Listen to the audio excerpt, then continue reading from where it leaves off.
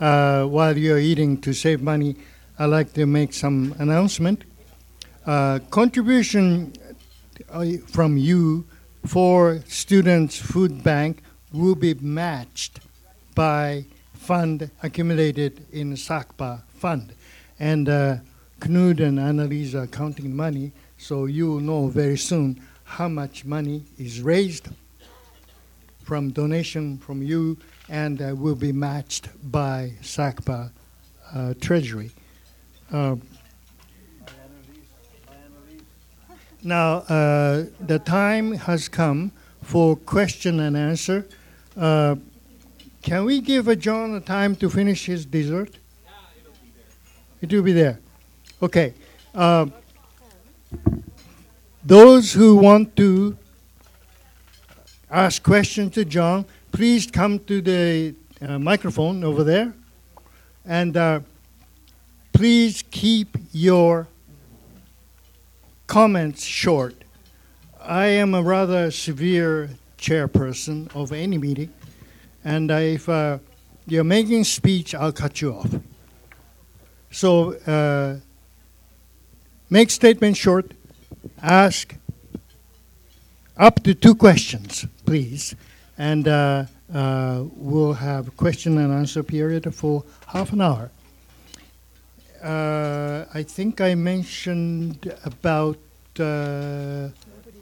first session in January. It will be 50th anniversary of the university, and Mike Perry is going to talk about the reason why Lethbridge decided to build a new university in the west side. John, would you come to the podium and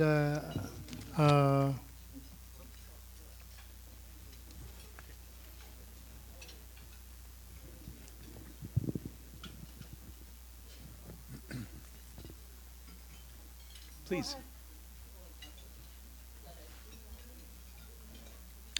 My name is Van Christou. Thank you so much, John, for that delightful presentation. A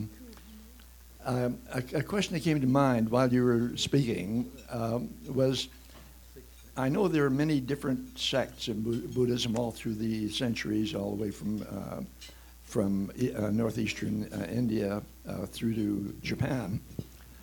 Amongst them, were there any that spoke out or had strong feelings about being anti-war?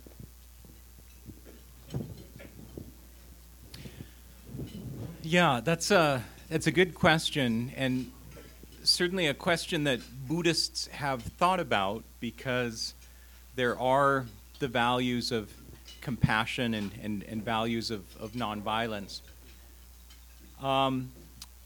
Buddhism doesn't automatically align with any main political orientation, and I would say in the sweep of its history, it has a strong track record in terms of talking about the importance of nonviolence, of not participating in war, but by no means a spotless record. I mean, there have been skirmishes between Buddhist groups, like in medieval Japan, Tendai monks coming down from the mountain and burning the temples of other monks, and sort of political turf and power struggles. There are also critiques of Buddhist complacency with the Pacific War, with World War II. Not just Buddhist, Japanese, Japanese Christian, Japanese religious figures in general, though again, not all of them. So some Buddhist groups, for example, one of the new religious movements in Buddhism that became really popular after World War II is Soka Gakkai. And this comes out of Nichiren Buddhism from medieval times. And the two founders both spent their years in the late 30s and early 40s in jail because they weren't supportive of the larger Japanese imperial project. They were quite anti-war, and Nichiren Buddhism is one form that you continue to see in Japan, in Asia, and North America, doing a lot of marching and banging drums as peace demonstrations and anti-war demonstrations. So in general, I would say Buddhism has a strong record on that front, though not spotless. In terms of your question of different groups, of different sects of Buddhism, Some, like on the Nietzschean side, have a particularly strong record in recent times. But this is one of the topics that I think is a bit upsetting to some of my students at university. When they come into a course on Buddhism, they often come in with a romanticized view of the tradition that is fairly accurate in some ways. But when I talk about the political use of Buddhism in Sri Lanka today, or the persecution of the Rohingya minority in southern Burma and some of those places, they're often surprised to hear that Buddhists are ever on a kind of aggressive side of any conflict, and there are instances of it. So it's a mix, but Buddhists generally do well on that front.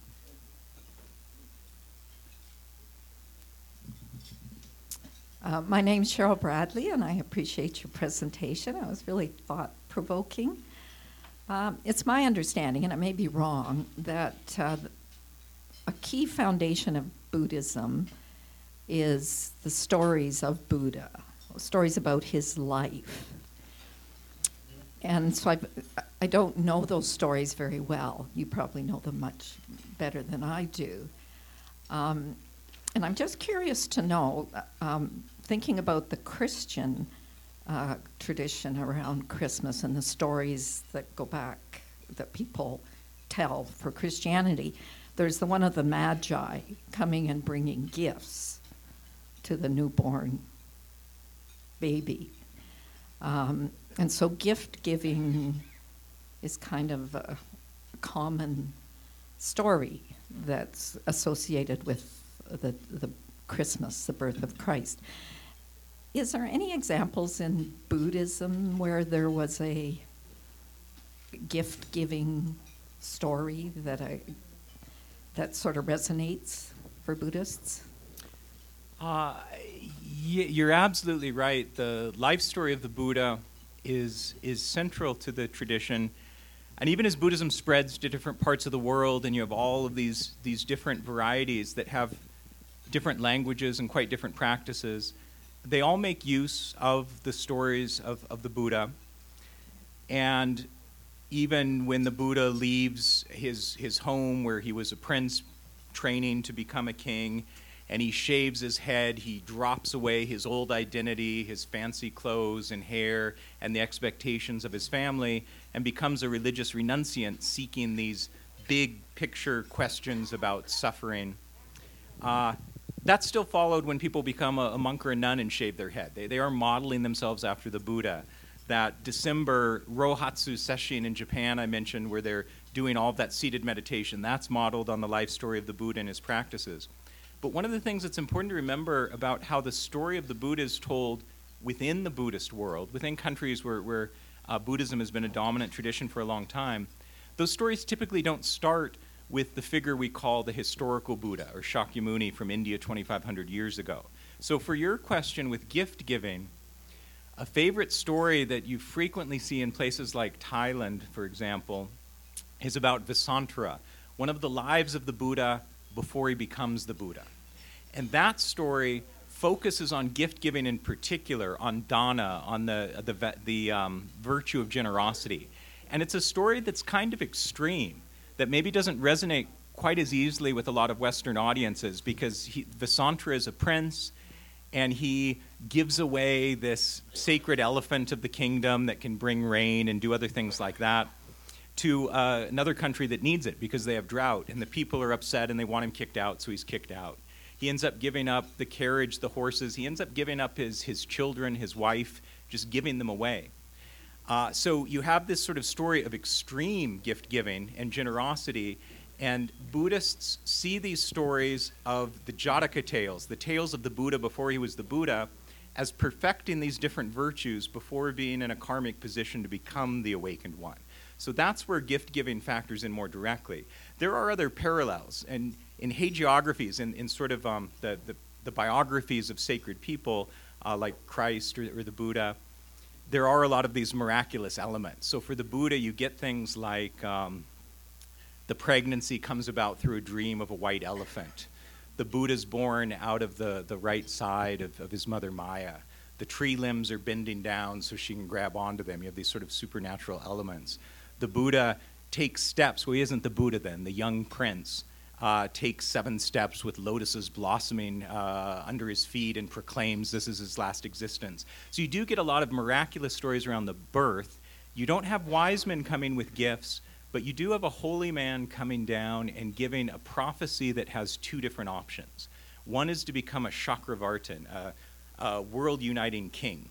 And the other is to become this great religious figure, a world conqueror of a more religious type. So then a lot of the Buddha's story revolves around his father, the king, trying to keep him from the religious side of the prophecy, keep him in that political mode of training to be a prince, which of course at a certain point he breaks away from. So those life stories are really interesting, both where they converge and where they diverge from a tradition like Christianity. Hi, my name is Heather Oxman. Can you compare and contrast for me the enlightenment of the Buddha and the light-carrying aspects of Jesus? Yeah, it's an interesting question for this time of year. I mean, even when we're looking at traditions from earlier than Christianity for Christmas, for lighting the trees, for celebrating the depth of winter and the darkest nights by producing lights and signaling that things will be turning around, we have those ideas of light in mind already with these traditions. The enlightenment of the Buddha, the term is a little tricky because if you look at the Sanskrit term is nirvana. That's the extinguishing or blowing out, the blowing out of a candle, but in this case, the blowing out of desire and suffering and ignorance. And Buddha, the term itself means awakening. So he became awake. It's a title. It's an accomplishment, not a specific name. So the emphasis there was on awakening. They didn't use a term like enlightenment. Satori in Japanese is also awakening. It's translating that same idea of sort of waking up to reality as it actually is. But when Western scholars started to grapple with Buddhism in the 19th century, they were coming out of their own enlightenment tradition. And part of what they liked about the Buddha was he seemed to be this enlightened humanist sort of figure who got around some of the problems they were finding in their own Christian tradition. So they used this term enlightenment that we still use now. So in one sense, that term is a little bit misleading for early on in Buddhism because they talked about awakening, waking up more than light. You do still get this little star, this morning star, and you do get stories of what this awakening was all about. They talk about his seated meditation under the Bodhi tree, the tree of enlightenment, how he goes through these different stages of seeing all of his previous lives, like the one I mentioned in that earlier response as Vasantara. And then he sees the workings of karma in his lives and all lives, this sort of law of cause and effect, where you don't have a divinely meted out justice from a God who's kind of looking over things, but it's just sort of the natural way things work based on whether you plant positive seeds through your actions that come to positive fruition later or negative seeds. He sees how all of that works. He sees how everything is connected, and that's what he wakes up to. So that's what the tradition really emphasizes more than light in that sense. So I don't know if I can quite satisfy the question because that term enlightenment is a little more our thing when Buddhism made the jump to the West. Before Mary asks question, I'd like to say you donated $300 altogether. So matched by Sakpa Fund, there will be $600 donated to Students Food Bank. Thank you very much for your generosity. Mary, thank you. My name is Mary Shillington. Thanks, John, for your insight and information. It's been very interesting for me. You alluded to the number of people who came earlier years to Canada and particularly southern Alberta, and I wondered if there was a story about that and why they chose to come to Canada and specifically to southern Alberta, and if there is a story, could you tell us that? Sure, I can tell you part of it. There are probably other people here who know more or other parts, but as many of you know, a lot of the immigration in the late 1800s that came out of Japan went to places like the West Coast, Vancouver, Hawaii, before mainland U.S., not as much directly to Lethbridge. But from the early 1900s, from around 1903, 1905, we start to get people down in the Raymond area, some working for, what is the name of the sugar company? You see the, which one is it? Taylor Sugar. Yeah, so working there, working for the railroads. And then some who came to work for the railroads fairly quickly left that for mining as a better economic opportunity here in southern Alberta. So they came for a few reasons early on, economic incentives, and the idea behind most early immigrants who went from Japan to North America, most intended to go back, to make their fortune, and then to go back to Japan. But at a certain point, they realized that wasn't going to happen. Either they weren't making their fortune in quite the way they'd wanted to, or were putting down roots. So you started to have more marriages coming about, having children. That's when you start to also get Buddhist ministers, for example, coming out to provide that function for the community that at that point realized they're probably not heading back. So you have that early economic opportunity, and we have those strong roots in southern Alberta. Raymond, for example, the first Buddhist temple east of the Rocky Mountains in Canada was right here in Raymond in 1929. So this is well before World War II. But with World War II, of course, in February of 1946, after Pearl Harbor, you have the forced relocation, a real dark chapter in the history of Canada and the U.S., taking people from coastal British Columbia and forcing them to go inland into different internment camps in British Columbia, or they had the option to come to southern Alberta to work on the beet farms. And the sugar beet farming, hard work, and this wasn't the background for many of the people forced into this. Many were merchants and fishermen and other kinds of occupations. But if they came to southern Alberta, they could generally stay together as a family, where some of the work camps in BC, they had to split up. So that was one of the motivations to come. And the numbers, I don't fully remember, but my basic recollection is before World War II, we had about 600 Japanese and Japanese-Canadian Buddhists in all of Alberta. With the forced relocation, that went up to about 3,000. So we're talking about a 5-fold increase, even though there was a strong community here already. And the strength of that community played a major role because the Buddhist community in Raymond was very well respected. A lot of local politicians and others went to bat for some of the ministers and others, preventing some of the being sent back to Japan. And many who came here, although not of their own volition, they saw the strength of that community here, the Buddhist temple, the rest of it, and that did help motivate quite a few to stay after World War II was over. Hi, my name is Bob Campbell. Thank you for your remarks. Very well done. Thanks. Further, when Cheryl was asking about parallel stories and so on, I'd like to recommend a book, Marcus Borg.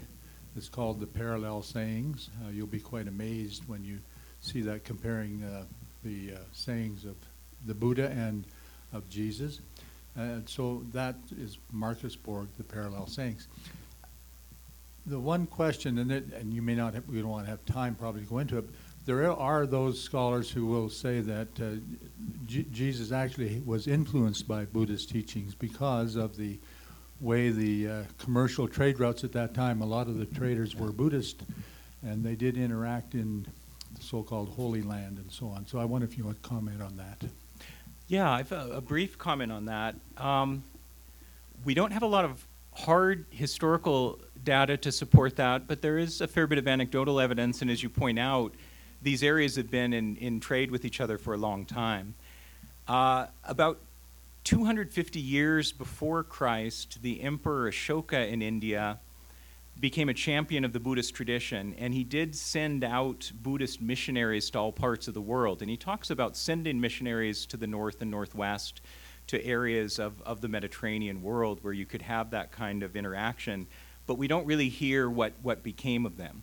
We do see biblical stories. For example, Josaphat is a character who shows up in the Bible, and that appears to just be a transliteration, a way a word has moved from one language to the other, not being translated, but just kind of sounded out differently for Bodhisattva, for the Buddhist sort of heroic figure who sticks around to help everyone achieve awakening. So there are some references like that that do suggest there may be some influence. And as you pointed out, the Buddhist tradition starts, a good 400 or 500 years but before Christianity, but it's hard to pin down too directly. Historical evidence is pretty scant on that front, but it's interesting. Hello, my name is Knut Petersen. I'd like to recognize the people that bought food for the food banks as well. There's several packages of food bought to the event today, so thank you very much to those. And I also like to thank Country Kitchen Catering for a wonderful Christmas meal today.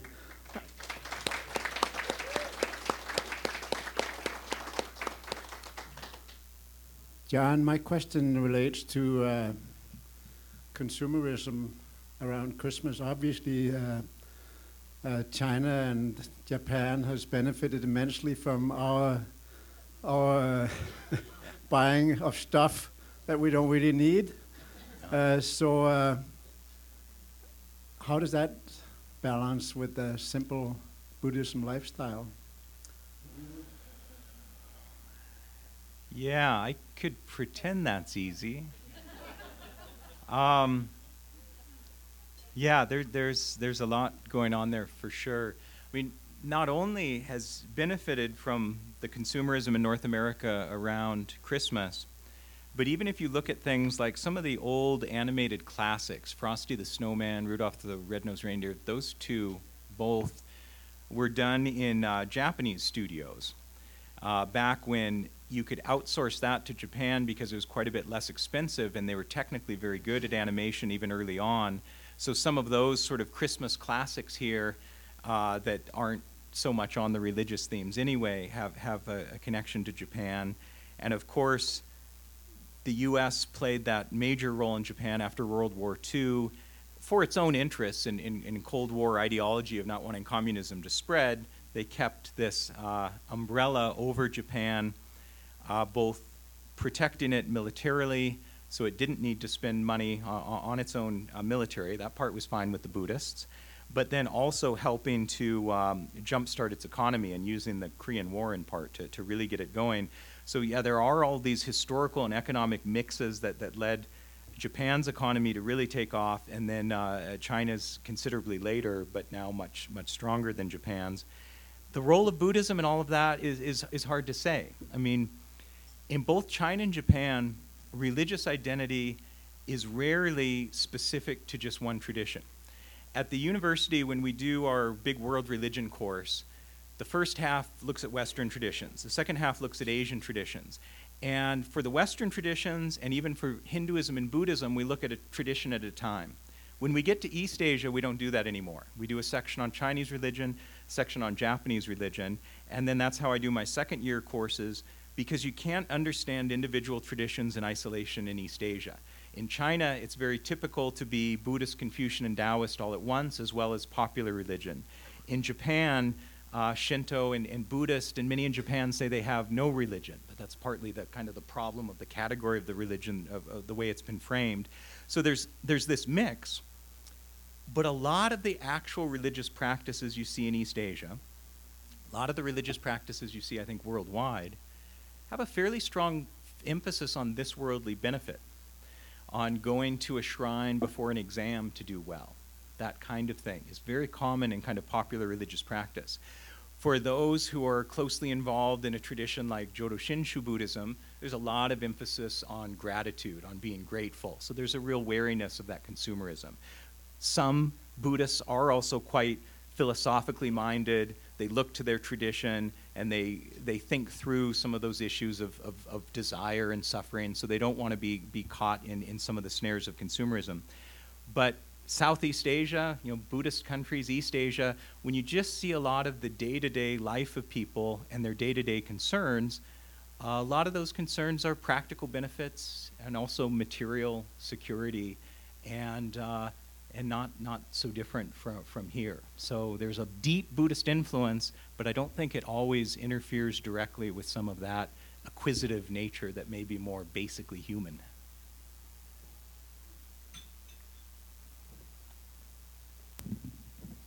Bev Mendel-Atherstone. Thank you so very much for your talk.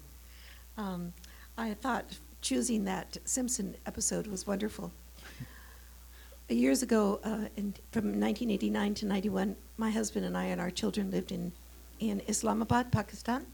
And we went to Taxila, which is one of the Alexander-created cities, about 2,000 years old.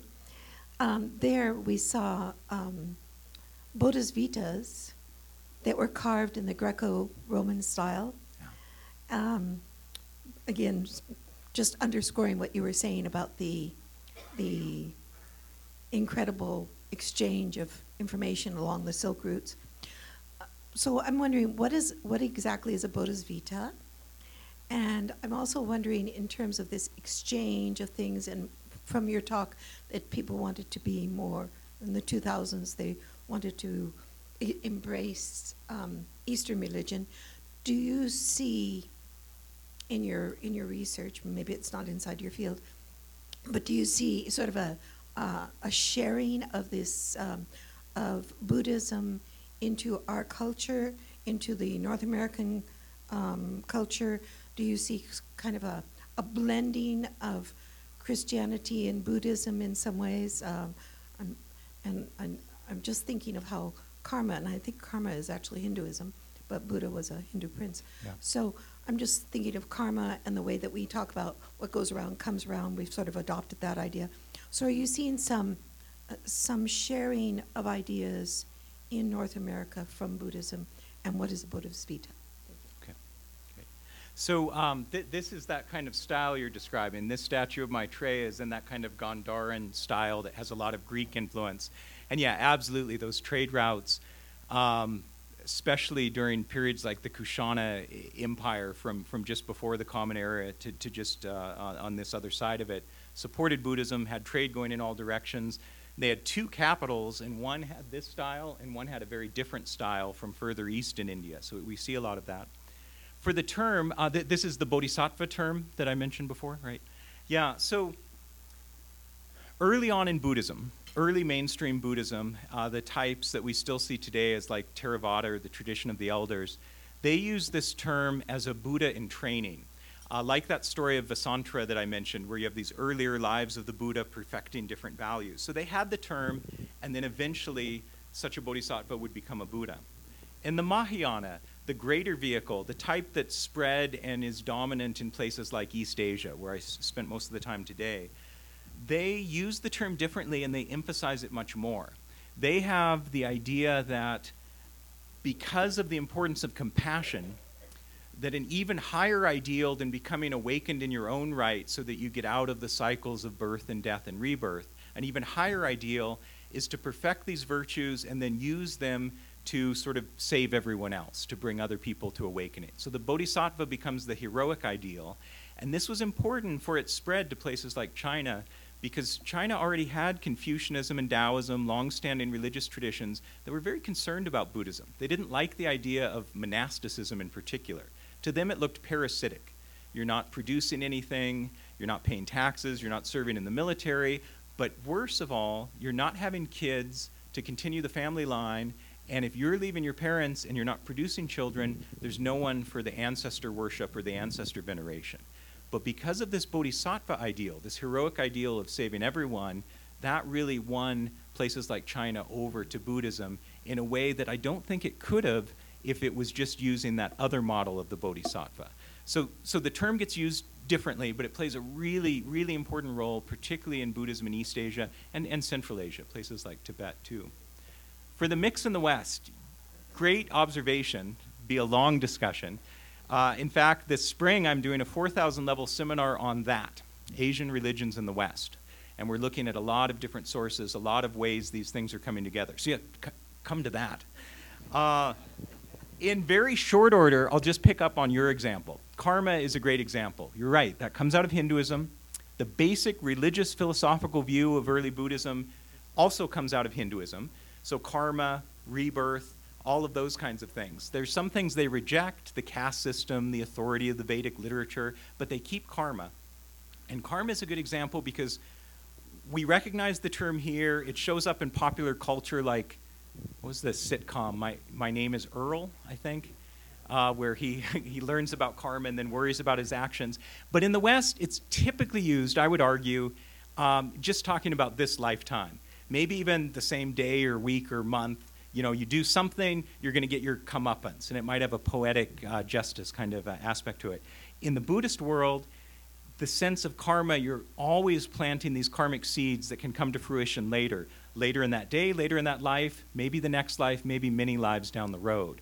So karma plays a larger role. It's very much seen as a natural kind of cosmic law, but it also plays out in a much longer time span than what we usually see in the West. And that example, I think, is reasonably good for your larger question, where yes, you're seeing all kinds of Asian religious influences, Asian popular culture, but it's always adapting in different local ways that takes on some of the sensibility that was already here. So karma is going to be the offspring of Buddhist and Hindu ideas of karma and Western ideas that were already there of poetic justice, right? So it's going to mix those. I see Carol.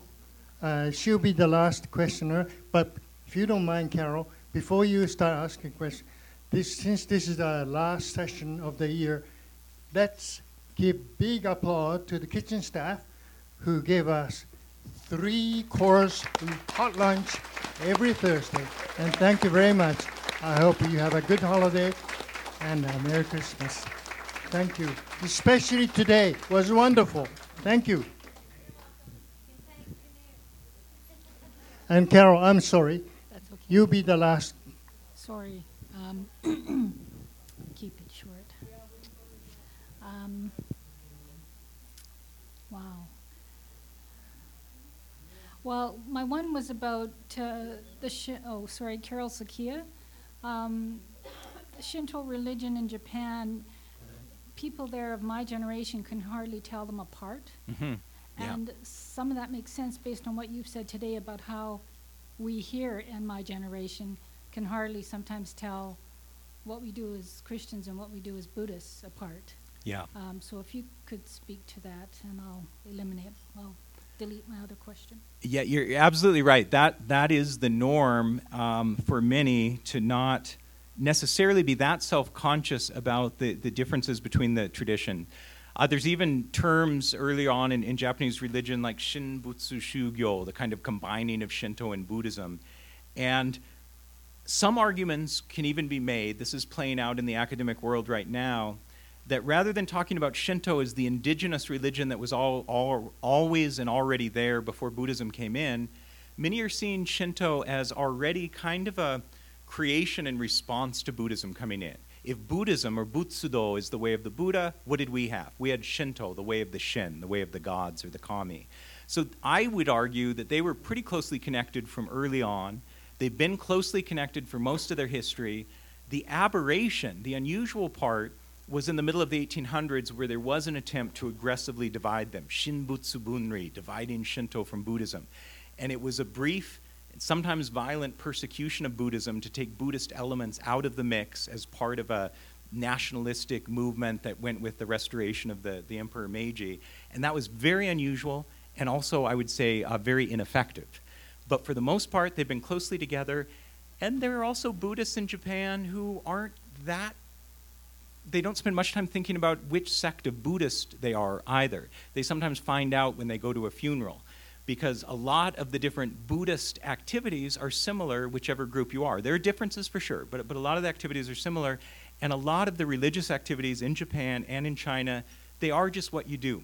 The bye-bye in China, the sort of religious things of daily life, where a wedding, the New Year's, these are things that make sense to go to a Shinto shrine, but other things make sense to go to a Buddhist temple, but there isn't this big wrestling with identity of which one do I go to, or is it okay to do this or that because I'm a Buddhist or I'm a follower of Shinto. That close connection without a real clear awareness of where that line is always drawn is absolutely the norm for most of the history in Japan.